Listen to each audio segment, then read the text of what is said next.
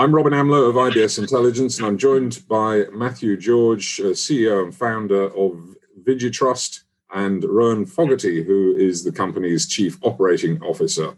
And we're talking about data security and compliance. This is something that could potentially be a major issue going forward now that, particularly for firms in the UK, now that Brexit has happened.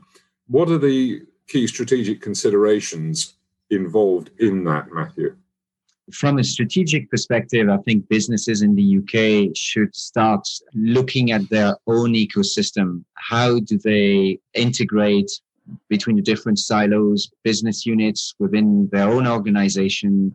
What kind of data do they take? Is taking into account unstructured data as well? Do they have a data classification? Who's got access to what?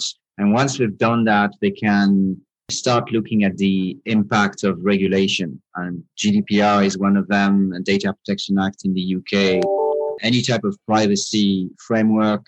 And right now, obviously, transfer of data in and out of the UK in light of the UK leaving the EU, but also international transfer in the wake of the Schrems II case. So the advice would be to map out your ecosystem and ensure that it's comprehensive enough that you understand where the data is created, the life cycle of the data that you might discard, the data that you store within each area within your ecosystem, and then map out who's got access to what. And at that stage, have a look at the risks to the data, the risks to the systems, and the risks to people. And based on that, that should be fundamentally the information that you need to drive a cyber strategy from. All that, it strikes me, is something that should have been going on or should have gone on anyway. Are there, and you did touch on it briefly, but I want to press you on this point, are there extra considerations for UK firms now that the UK has left the EU? Yeah, so you're completely right that that's something that they should have been doing. And the reality is that a lot of firms have been doing that to a large extent. So this is not new. Like the concept of cyber accountability is something that is not new. And you find it in various acts and in the Companies Act and not just in privacy regulation. So it's something that they should have been doing. The focus right now from a privacy perspective is indeed on the UK and what the UK is going to do with regards to data transfer. With GDPR, the UK was in line with the rest of the EU. And in fact, it should be noted that the UK issued 2 huge fines in 2020 under GDPR, one to Marriott and one to British Airways. And whilst those fines had been expected to be much higher, they were still very significant. So right now, from a European perspective, all of the regulators are looking at what the UK is going to do. Are they going to continue enforce the same level of scrutiny on compliance with data protection as before, or is it going to go down? You have to remember that in order to transfer data into the EU or out of the EU, a third-party country, which now the UK would be regarded as that, needs to have at the very least the same level of privacy controls as required under GDPR. And so the UK should have absolutely no problem demonstrating that because they were in compliance with GDPR. And in fact, some of the provisions of the Data Protection Act in the UK go beyond GDPR. But I suspect that there will be very strong monitoring from the other European regulators and indeed from the European data protection supervisor as to what's happening with the UK. So that's what we need to focus on. Well, we need to make sure that up to a point, I guess, we stay in step with what's happening in Europe. Otherwise, it's going to be another barrier to business as opposed to the freedom of being global Britain. Sorry, I'm turning into Boris.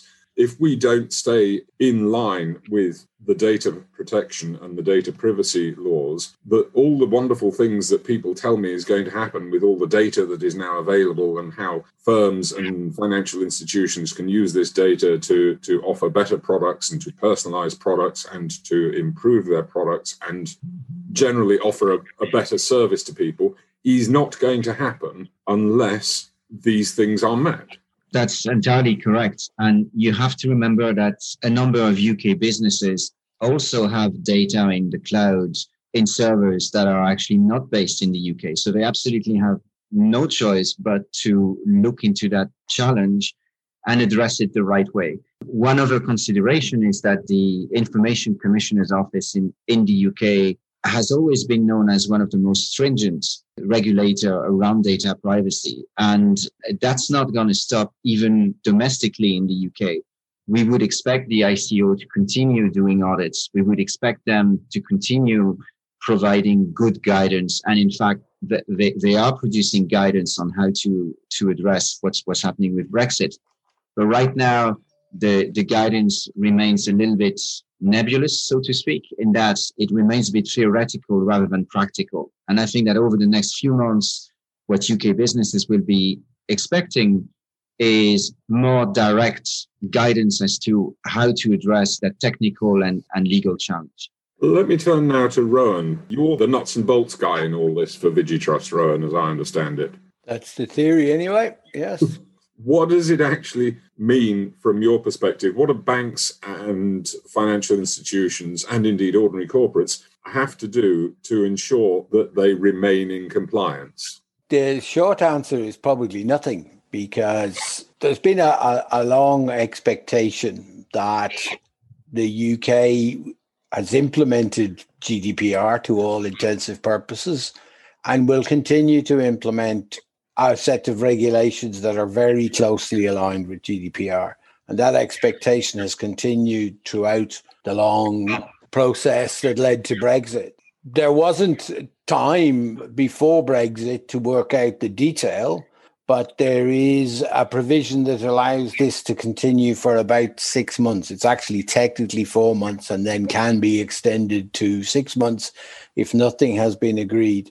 Now, what would be agreed would be that the adequacy decision would be made, which is basically the EU and the UK agreeing that they can continue to exchange data as they would have previously because they both implement regulations that are roughly the same. But the point you made was that increasingly in the last few months, people have become concerned that the UK might diverge from Europe in terms of data protection regulation. And that would require then that there would be a number of measures that would need to be implemented that would allow transfer between the UK and Europe, such things as contractual change and administrative arrangements and other safeguards that will be required because the two jurisdictions have different regulations. So what people are doing at the moment is what they were doing before Brexit, and they are hoping that the adequacy decision will be implemented at the end of whatever period is decided, whether it's 4 months or 6 months or beyond. But quite possibly beyond, because the deadlines for GDPR were themselves pushed back and pushed back and pushed back, were they not? I think most people expect that this one might be pushed out for a bit while that decision is made, but the longer it's pushed out is probably the more likely and more expectation it might be, because they expect there to be some divergence.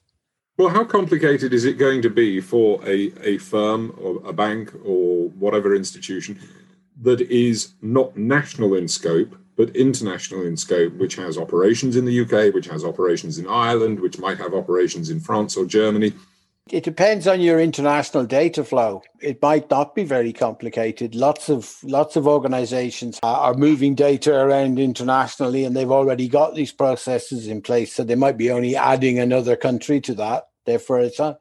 But if you had a predominantly EU-based business that had previously been able to process and exchange data without these restrictions, then it would be an additional bureaucracy, for want of a better word, that you wouldn't previously have had to have. Okay, so what's the service that VigiTrust offers to firms in that position? We allow people use our platform to manage compliance to a number of different regulations, and GDPR is just one of them. And because there is an overlap with what you need to do for GDPR, both in terms of compliance to the data protection regulation and in terms of securing that data when you have it in your possession, with lots of other regulations. So our platform allows you to manage that as efficiently as possible for multiple regulations, including GDPR. Matthew, to come back to you, have you seen an increase in inquiries post-Brexit? We're seeing organizations asking us similar questions to the ones that you've just asked us. And my take on it is that, especially in banking and in financial services, security and compliance tends to make it to the board on a more regular basis than before. And so from a board perspective, the issue of cybersecurity, certainly in the banking area, is not new. So they're thankfully looking after it. And within that, there's a Brexit component, the impact of Brexit on cybersecurity. The way I look at it certainly is that in order to drive a very good cybersecurity strategy, it needs to come from the board and the C-suite.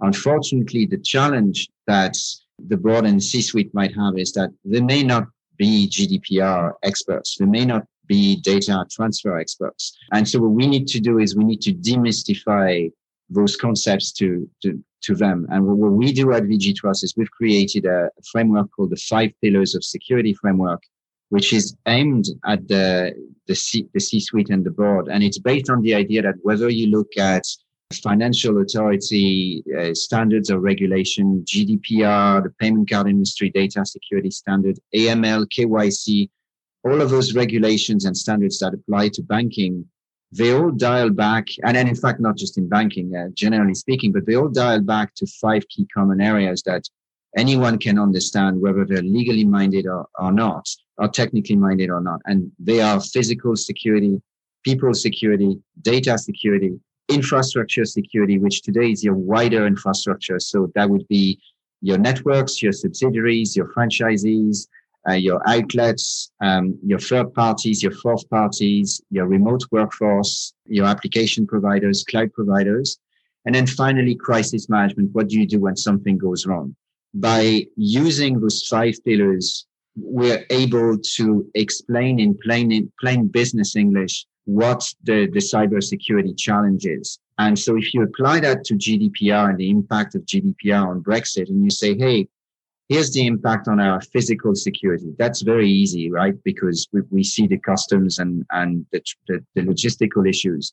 We look at people security, the ability to travel. We then look at data security from a data transfer perspective. What's the impact of Brexit on that? Infrastructure is the ecosystem I spoke about before. And then crisis management. What are we going to do when the European regulator knocks at our door? Because remember, GDPR is extraterritorial in its application. So it also applies to the UK if businesses have data pertaining to data subjects in the EU, which they more than likely do, especially in banking, to your point of a global company. Matthew George, Rowan Fogarty of VG Trust, thank you both very much for your time, gentlemen.